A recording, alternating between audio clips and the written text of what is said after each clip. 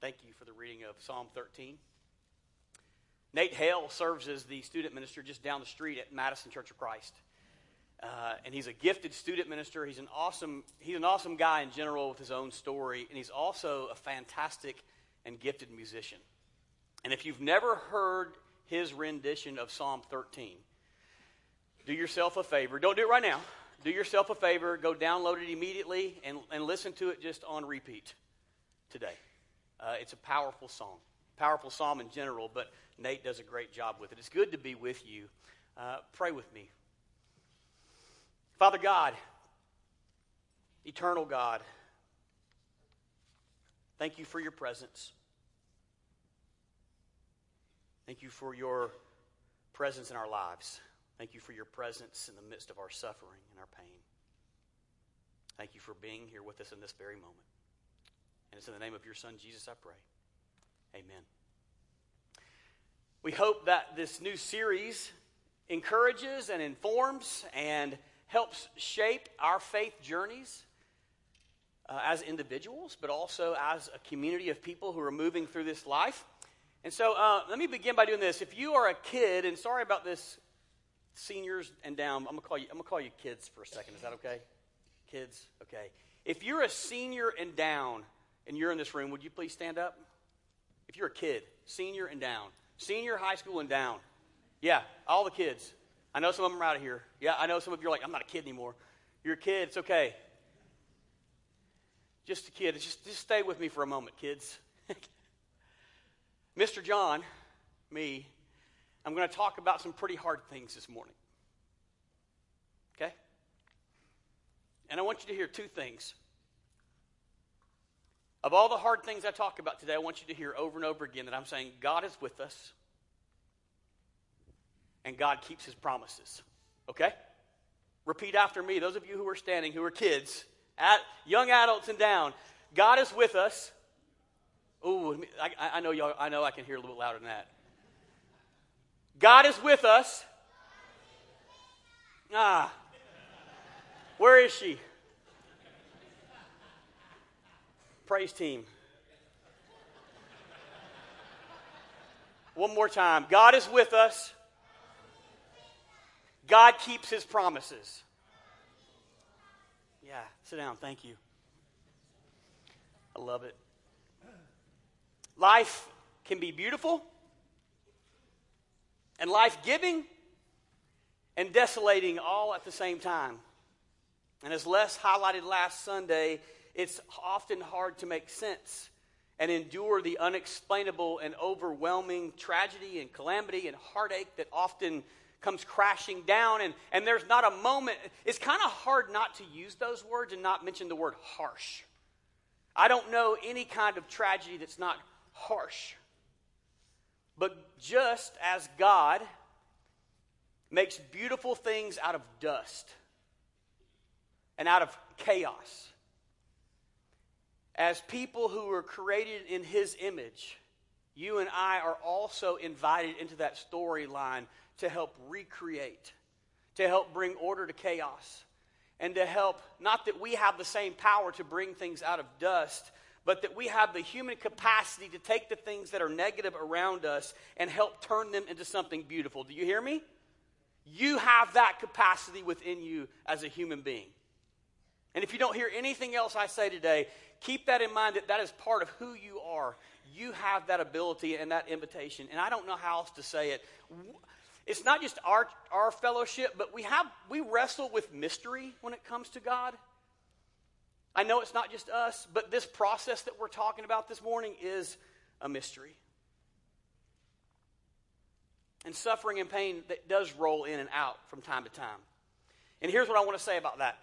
When it happens, it elicits all kind, or at least provokes all kinds of different responses from you and me. But at least it's going to elicit these two things. It's going to kindle your anger, and it's going to kindle my anger, and it's also going to summon protest.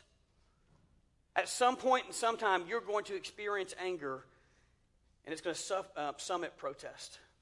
And then even as Tom was reading this morning, I don't know how this happens. You've been there, I'm sure. But through our weeping And at times, I don't know in the last time you've done this, but when you've cried so much and you're just kind of wheezing and gasping for air, at some point when you're doing that, with whatever breath you have left in your lungs, you utter this question, and it is why? Why? And it's this question that never goes away. Why? Why, Lord? We wonder why God doesn't intervene. We wonder why he allows the evil that takes place in this world. And we wonder why he doesn't just go ahead and eliminate all the suffering that's in the world. As a matter of fact, that's pretty normal. If you were to pause and just think for a second that what is normal in this world, that in many parts of this world, suffering and pain are the norm of humans' everyday experience. From oppression to violence to poverty to injustice, and what we want to do is we want to point our finger and blame it on someone or something. And then you and I, as human beings, we experience this planet, this universe, God's creation, as fragile, groaning, suffering, and broken. And it's ravished with illness and disease and things like COVID, tornadoes that we just recently experienced, all kind of natural disasters, wars, acts of violence, ridiculous, senseless shootings, accidents, terrorism. The list goes on and on and on. And we ask, where are you, God? Our friend John Mark Hicks likes to say, when are you going to get your hands out of your pockets and do something? Where are you, God, is a question that we ask. And then we ask this question, when will it end? Is it going to end? How much longer, Lord? And so if you think about Scripture in general, there's all kind of themes that go in and out Scripture. There's a lot of themes in Job, but Job, the book of Job, more than any other, explores the biblical book or the biblical concept of just suffering, if you would. But here's what's wild about this conversation.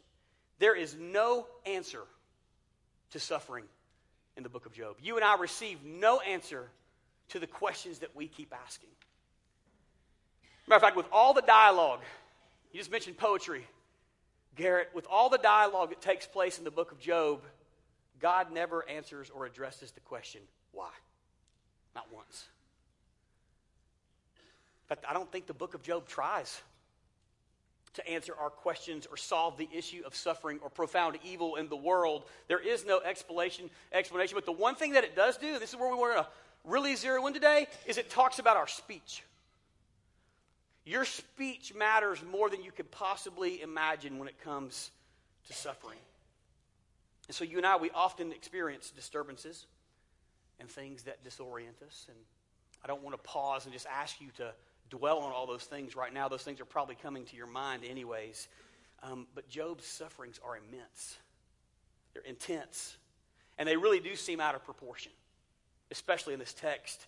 But then again, anybody who's experienced any kind of unjust suffering, don't we always think that? Like it's out of proportion? It's ridiculous. Why is this happening? And so one of the things we see is that anybody who believes in a merciful and loving God, we struggle with this concept of suffering. Anybody. So what do we do? What do you do? How do you respond when you're angry? When your wrath is just seething within you? And so when you think about all the things that we're capable of, how are we to speak to God in our anger? I don't know if you've thought about that recently. I don't even know if you grew up in a tradition that gave you permission to be angry. I don't know if you grew up in a faith tradition that said not only that, you can be angry at God because of the things that are taking place in this world. And so for now, we're going to look at this, but we're going to look and zero in on this. How will Job speak to and of God in light of the unjust sufferings that he is walking through? Because I don't know about you, but sometimes when we suffer, it feels like rejection. It feels like a denial of the love that we have come to know who God is. And so what we're going to do is we're going to slow down a little bit again. And we're going to be in this text. We're going to be in Job for just a couple more Sundays after this. But I want us to go back to the wager that was made with Job. And I want you to know that if you go, just go ahead and open your Bibles if you've got them with you or whatever device that you have, go to Job chapter 1. And you can float through there as much as you need to. one of the things that the author does is he grabs our attention really quickly to this guy Job, and he tells us a lot about who Job is. And the Hebrew word used to describe Job is Tom.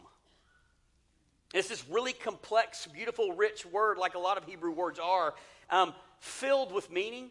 And it means this: it means that Job was innocent. He was shaped by personal integrity.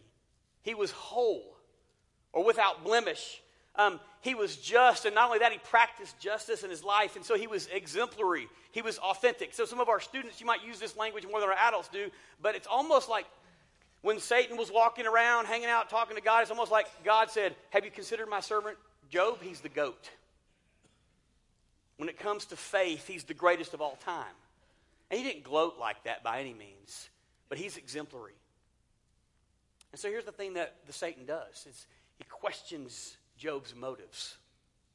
And so based on the theology of the day, if you think about it like this, poverty and sickness were punishments for sins of the individual or the family. At least that's what they thought. And so you get into Job chapter 1. Go ahead and stay there. We're not going to read this entire dialogue again, but I want you to kind of get back into this space. The Satan answered the Lord and said, Does Job fear God for no reason? Have you not put a hedge around him and his house and all that he has on every side? You've blessed the work of his hands, and his possessions have increased in the land. But I tell you what, stretch out your hand and touch all that he has, and he will curse you to your face. With his mouth, his speech, he will curse you. And so, taps into this religious view of the day. It says the only reason Job is exemplary is because of all the stuff that you've given him. Take it away. Take it away and see how deep his faith actually runs. And so we learned this a little bit later too about his friends. They carry the same view. But God trusts Job, so he says, okay. He says, let's do this wager. So Job loses everything. But look at Job 1:20-22. Then Job arose and tore his robe and shaved his head and fell on the ground that he worshipped. And he said, naked I came from my mother's womb, and naked I shall return. The Lord gave, and the Lord has taken away. Blessed be the name of the Lord. But check this out. In all this, Job did not sin or charge God with wrong. So, Satan wasn't satisfied. Come back with the wager part 2. Let's crank it up a little bit, he says. Let's take away more than just his possessions. Let's touch him. And so this is Job chapter 2, 4-6. And the Satan answered the Lord and said, skin for skin, all that a man has he will give for his life. But stretch out your hand and touch his bone and his flesh, and he will curse you to his face. And the Lord said to Satan, behold, he is in your hand, only spare his life. And so we find out that Job's inflicted with sores. The next time we see him, he's scraping wounds. And as Leslie pointed out last week, he's unrecognizable to his friends. But then you get to Job chapter 2:9. He says, then his wife says to him, do you still hold fast to that integrity thing? All that stuff that the author just pointed out, do you still hold fast to that? Curse God with your mouth and die. But he said to her, you speak as one of the foolish women would speak. Shall we receive good from God, and shall we not receive evil? And in all this, Job did not sin with his lips. It's about speech. How did Job talk about God or to God with his speech? We know that he didn't curse God. But here's the thing that his circumstance led him to do. It made him wonder, like, where on earth, if this God is really real, this God that I've invested my life in, then where is God in this chaos and all this mess that's happening? And it's a question we ask, right?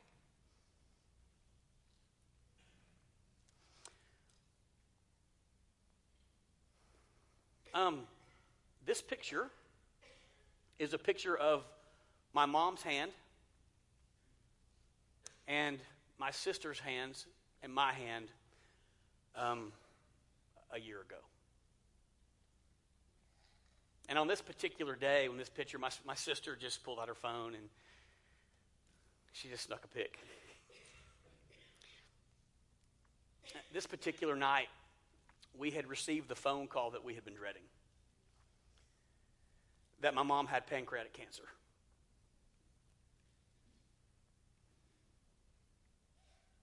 And we were ticked off.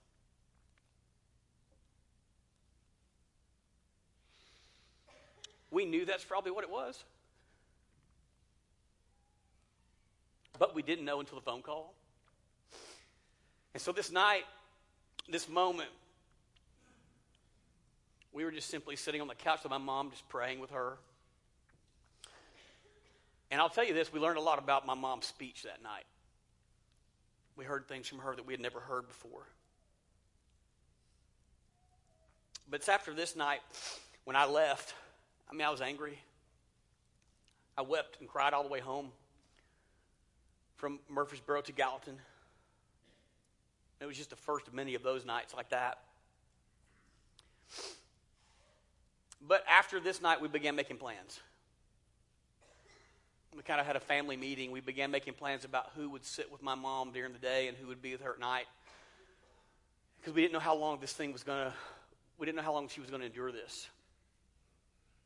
This is Sunday of last year, this day.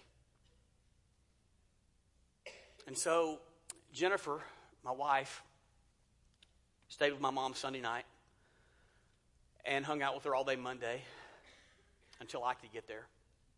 And I stayed the night with my mom Monday night and stayed there through Tuesday until my sister could come and take over.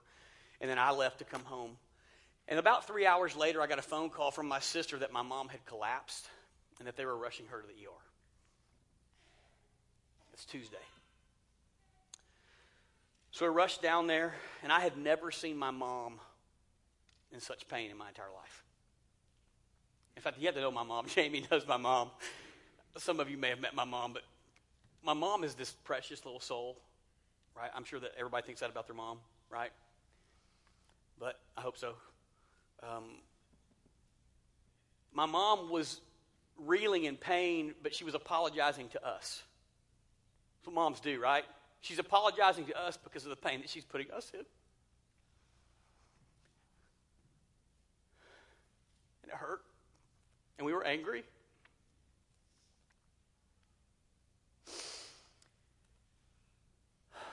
She would end up getting a normal room a little bit later. She stabilized. Long night that night. And we continued to stay angry, it seemed like, that night. But some understanding was coming about us because we knew the potential of what she was facing. And her prayers had shifted, quite honestly. There's this peace that came over her that I still don't know how to quite understand. And this okayness with the circumstances. And that following Wednesday, things went down really fast. And her body, this illness took a toll on her body pretty quickly. And later that evening, after we consulted with the doctors, they basically came in and said that her blood pressure medicine was the only thing that was sustaining her at the time. But they needed to keep her comfortable. And so we sat there with her. At some point, she kind of drifted off into unconsciousness. But we sat there, my sister turned on her phone, and we played worship music that my mother loved. And we sat around her bed with family, and we worshiped.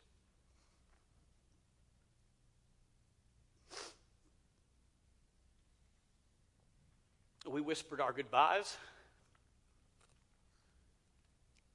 and we sat with her until she passed.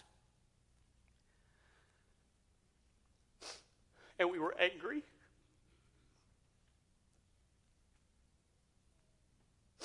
But also overwhelmed with joy for the pain that she was no longer enduring. And we stayed in that room for a long time. We grieved. We were bewildered. We were perplexed. We were incapable of grasping how on earth so quickly things had passed. And we continued to sit there and ask questions. We're now drained. We're emotionally and physically fatigued. And there were just no answers.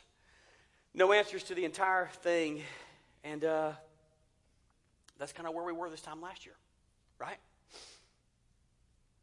This is a picture that I guarantee you most of you have not seen. Back up a little bit longer. This is my dad, and this is me with Reagan's hair about 2 weeks ago. And this is my son Jack. This is almost 21 years ago. my dad had preached on Sunday, and Jack had been born that Monday, and he couldn't be there. I'm trying to get all this together in my head, babe. And he couldn't be there today because he was preaching, but he came in on Monday, and we hung out, and we had lunch, and he got to see Jack and the whole bit, and this was a wild day. And then 4 hours later, I got another phone call that my dad had just died from a massive heart attack.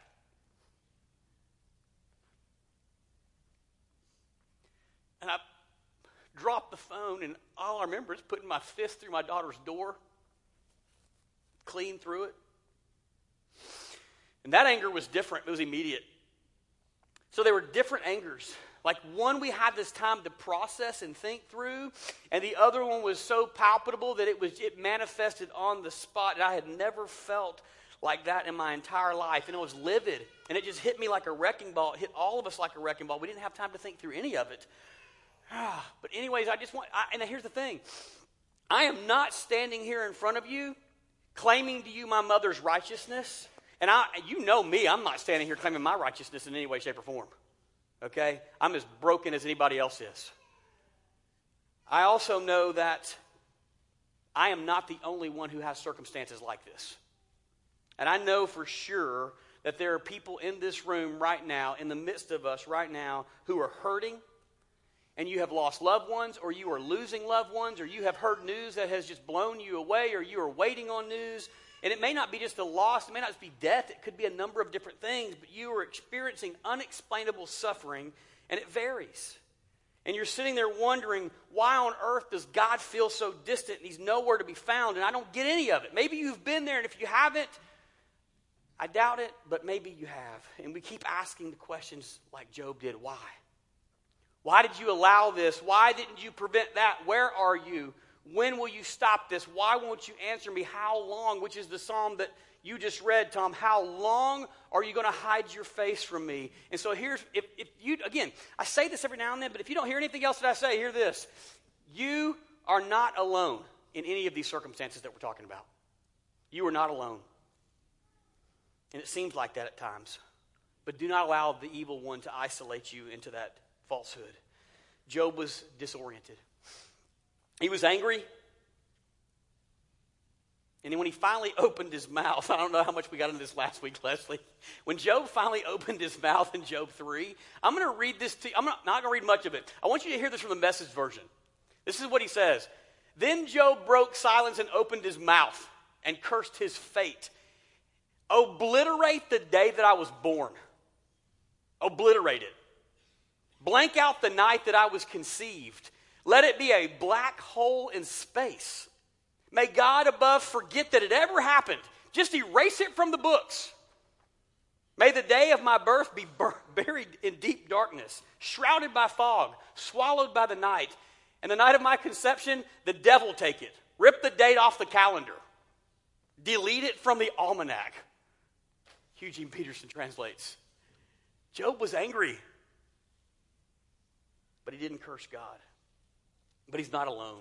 I want you to know that. When you look at Scripture, you don't have to take all these notes down. You probably have understood this in general, but these are also people who were angry at God at one point or other. Moses, Jeremiah, Gideon, 2/3 of the Psalms. You can look through it and see where Moses was so ticked off at God because of the people of Israel. Jeremiah sounds a lot like Job in this particular text, and he says, curse the day I was born. Curse it. Why did I even come out of the womb? He said.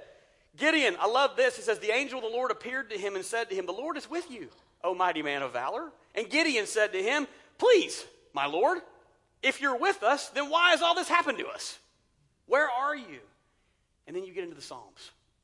2/3 of the Psalms are lament Psalms. And here's just a little bit. We're going to actually sing Psalm 42. Deep calls out to deep, and the message in it is, Lord, why have you forgotten me? Why have you forgotten me? And so we get into this process. We find ourselves in these situations that seem overwhelming, and we don't know how to do it. If you've met with Brian Shepherd ever in the midst of grieving, he'll tell you that there is a process that we go through in any kind of grieving. And this is the way that Kubler-Ross would describe it in human terms, that there's these stages of grief that we go through, from shock and denial to anger to extreme sadness to bargaining and acceptance. I don't know where you might be in this, but anger is a very big part of this. It's a part of what we go through. No matter what your individual circumstances are, you're going to find yourself in this place. And what I want to say is this: it's proper to be angry. If you've never heard this before, I want you to hear this. It is okay to express your utmost honest, unfiltered emotions to God, because here's the thing, He already knows them. Psalm 139, He already knows what you're going to say before you say it. So while you're wrestling and contending with pain and difficulties, God understands. He is fully aware. So here's what I want you to do. Think back to just a few weeks ago when we talked about the promises of God. Jesus said, I am going to be with you until the end of the age. He also said, go wait in Jerusalem because the Holy Spirit is going to come and it's going to be with you. And you're going to have a helper. And He also said at some point in time, I'm coming back to fix all of this. But the problem is you and I are living in that in-between time. And we're wondering when that the Lord is going to do what He said He was going to do. And while we wait, we experience all these catastrophes and suffering and these things that look like chaos, and they are. And at some point, Jesus will return and absolutely obliterate, to use that same language, all suffering. And it will all be gone. And so you and I wait. And we wait with confidence. And we wait with anticipation and excitement. And we don't sit idly. That's the thing I want to say to you. We don't sit purposelessly. How's that? But we wait by participating in the kingdom now. And you may be sitting there going, what on earth does any of that have to do with suffering? And my answer to you is everything. Because while you and I wait here, one of the things that suffering does to us when we are suffering is that we recognize others. So eventually our suffering enhances our attentiveness and awareness of others who are suffering. This is the key part. We notice others. And then we have a role to play because of that. So you and I have no choice, but we are to take responsible action with our words and our deeds when it comes to suffering. So the first thing we do is we lament. You and I are not just have permission, but we're invited to raise our voices in protest to the one who created us. And in doing so, you and I model how to talk to and about God in the midst of suffering to a culture around us. So the first thing is we lament when we're suffering. God hears our voices, but that's just the beginning. The second thing we do is we don't run away from suffering, we respond to it. We don't look for suffering. I'm not telling you to leave this room and go find darkness. Go plunge yourself into something really disappointing today. Go get disoriented. That's not what I'm saying. I'm saying when suffering does exist, we don't run from it, we respond to it, and we see trials and suffering as opportunities and occasions for the work of God's grace, love, and compassion and courage in this lifetime. So you lament, and then we run into suffering to help others when it's time to do so. And we ask this question. I'm convinced this is what the early church did. Who is the most vulnerable and in need, and what can we do? That's the church's role in suffering. We respond. We look for helpers. We collaborate. And sometimes we just sit with people. And that's enough. Matter of fact, if Job's friends had just done what they did at the very beginning, the book of Job wouldn't be as long as it is. It'd be like 5 chapters and we're done. But you had to have that because that's the reality, right? And so here's what they did. They had this thing called sitting Shiva. It's this practice that Jewish culture has now because of what Job's friends did with him then. And they sit on boxes or on little stools and they get really low with the person who has just had an extreme loss to experience what they're going through. And for 7 days, they mourn with that person. And if Job's friends had just stayed in that space, everything would have been fine for them. But the problem began when they opened their mouth. Right? Miss Junior smirking at me. Because my wife has often told me, we'll be in arguments and she'll say, you know, everything you said was fine until you said that. If you just not said that, we'd be fine. Sometimes we get in trouble when we open our mouths. Right? They sat with Job. So listen carefully how the end of Job, the book Job ends. This is 42, 1 through 6. Then Job answered the Lord. This is after God had said everything to Job. Then Job answered the Lord and said, I know that you can do all things and that no purpose of yours can be thwarted. Who is it that hides counsel without knowledge? Therefore I have uttered what I did not understand, things too wonderful for me which I did not know. Hear, and I will speak. I will question you, and you make it known to me. I had heard of you by the hearing of my ear, but now my eye sees you. Therefore I despise myself and repent in dust and ashes. Watch how this ends up. This is 42 through 7, okay? After the Lord had spoken all these words to Job, he turns to Eliphaz, who's the ringleader of all these friends. By the way, Elihu never even gets mentioned again, okay? It's like we just delete his dialogue out of there. But he says to Eliphaz, my anger burns against you and against your two friends for the way you have, what's that? I messed it up there. My anger burns against you and your two friends, for you have not spoken of me what is right. You didn't speak right of me. Job did. So my anger burns with you. And then Job 42:8, he says it again. He says it twice to him. You have not spoken of me what is right, as my servant Job has. God never condemns the way Job speaks to him in the entire book of Job. Not once. He doesn't condemn us for being angry and upset at the things that are happening in our world. But our speech matters. Jesus never lectured broken people. Do you know this? Think about that for a second. Jesus never lectured the broken,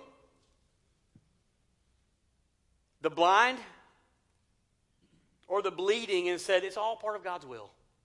He never said such a thing. But listen to this. This is the Message version of John 1:14. The Word became flesh and blood and moved into the neighborhood. God knew what kind of world he was sending Jesus into. And that world is this. Jesus is on the same side of those who have suffered. He joins us in the brokenness of humanity, and we experience God through him. Listen to what this one author has to say about how God works in all this. For whatever reason, God has chosen to respond to the human predicament not by waving a magic wand to prevent or make evil or suffering disappear, but by absorbing it in person. The Word became flesh and made his dwelling place among us. Jesus reaches out to humanity and touches it, interacts with it, heals it, loves it, eventually is crucified for it and resurrected, defeating death once and for all. And that's part of what we do. We step into that same space with Jesus. So from disorientation to orientation, God is with us. And here's what I assume. I assume that probably someone either in here today or maybe someone just hearing us today is wondering where God is. Where is he in your suffering? My guess is that's the reality for a lot of us. And there may be some of you in here that are wanting to put Jesus on in baptism, and that's part of the call that you have in your heart, and that's awesome, and we will be happy to participate in that baptism with you. But my hunch is this, and I don't know how all churches do this because I don't get to go to many other churches on Sundays, you know. I don't know how every tradition does this, where they are, but my guess is that one of the best things that we could do as a church community is create a safe culture so that people, when they are hurting and in these places, they know where to go. And so you may not, maybe it's not that you want to put Jesus on in baptism. Maybe you have already done that, but now you're wondering, where is he in the midst of whatever it is you're going through? This song we're going to sing right now is really powerful. And if you just need someone to sit with you, if you just need someone to sit with you today, if you just need to look at somebody else in this space and say, I'm really ticked off at my circumstances, and I don't even know how to articulate this to God, then I would hope that this is a place where you can do that. I would hope that. So if you're in that place, if you're wanting to put Jesus on in baptism, come with us as we stand and sing.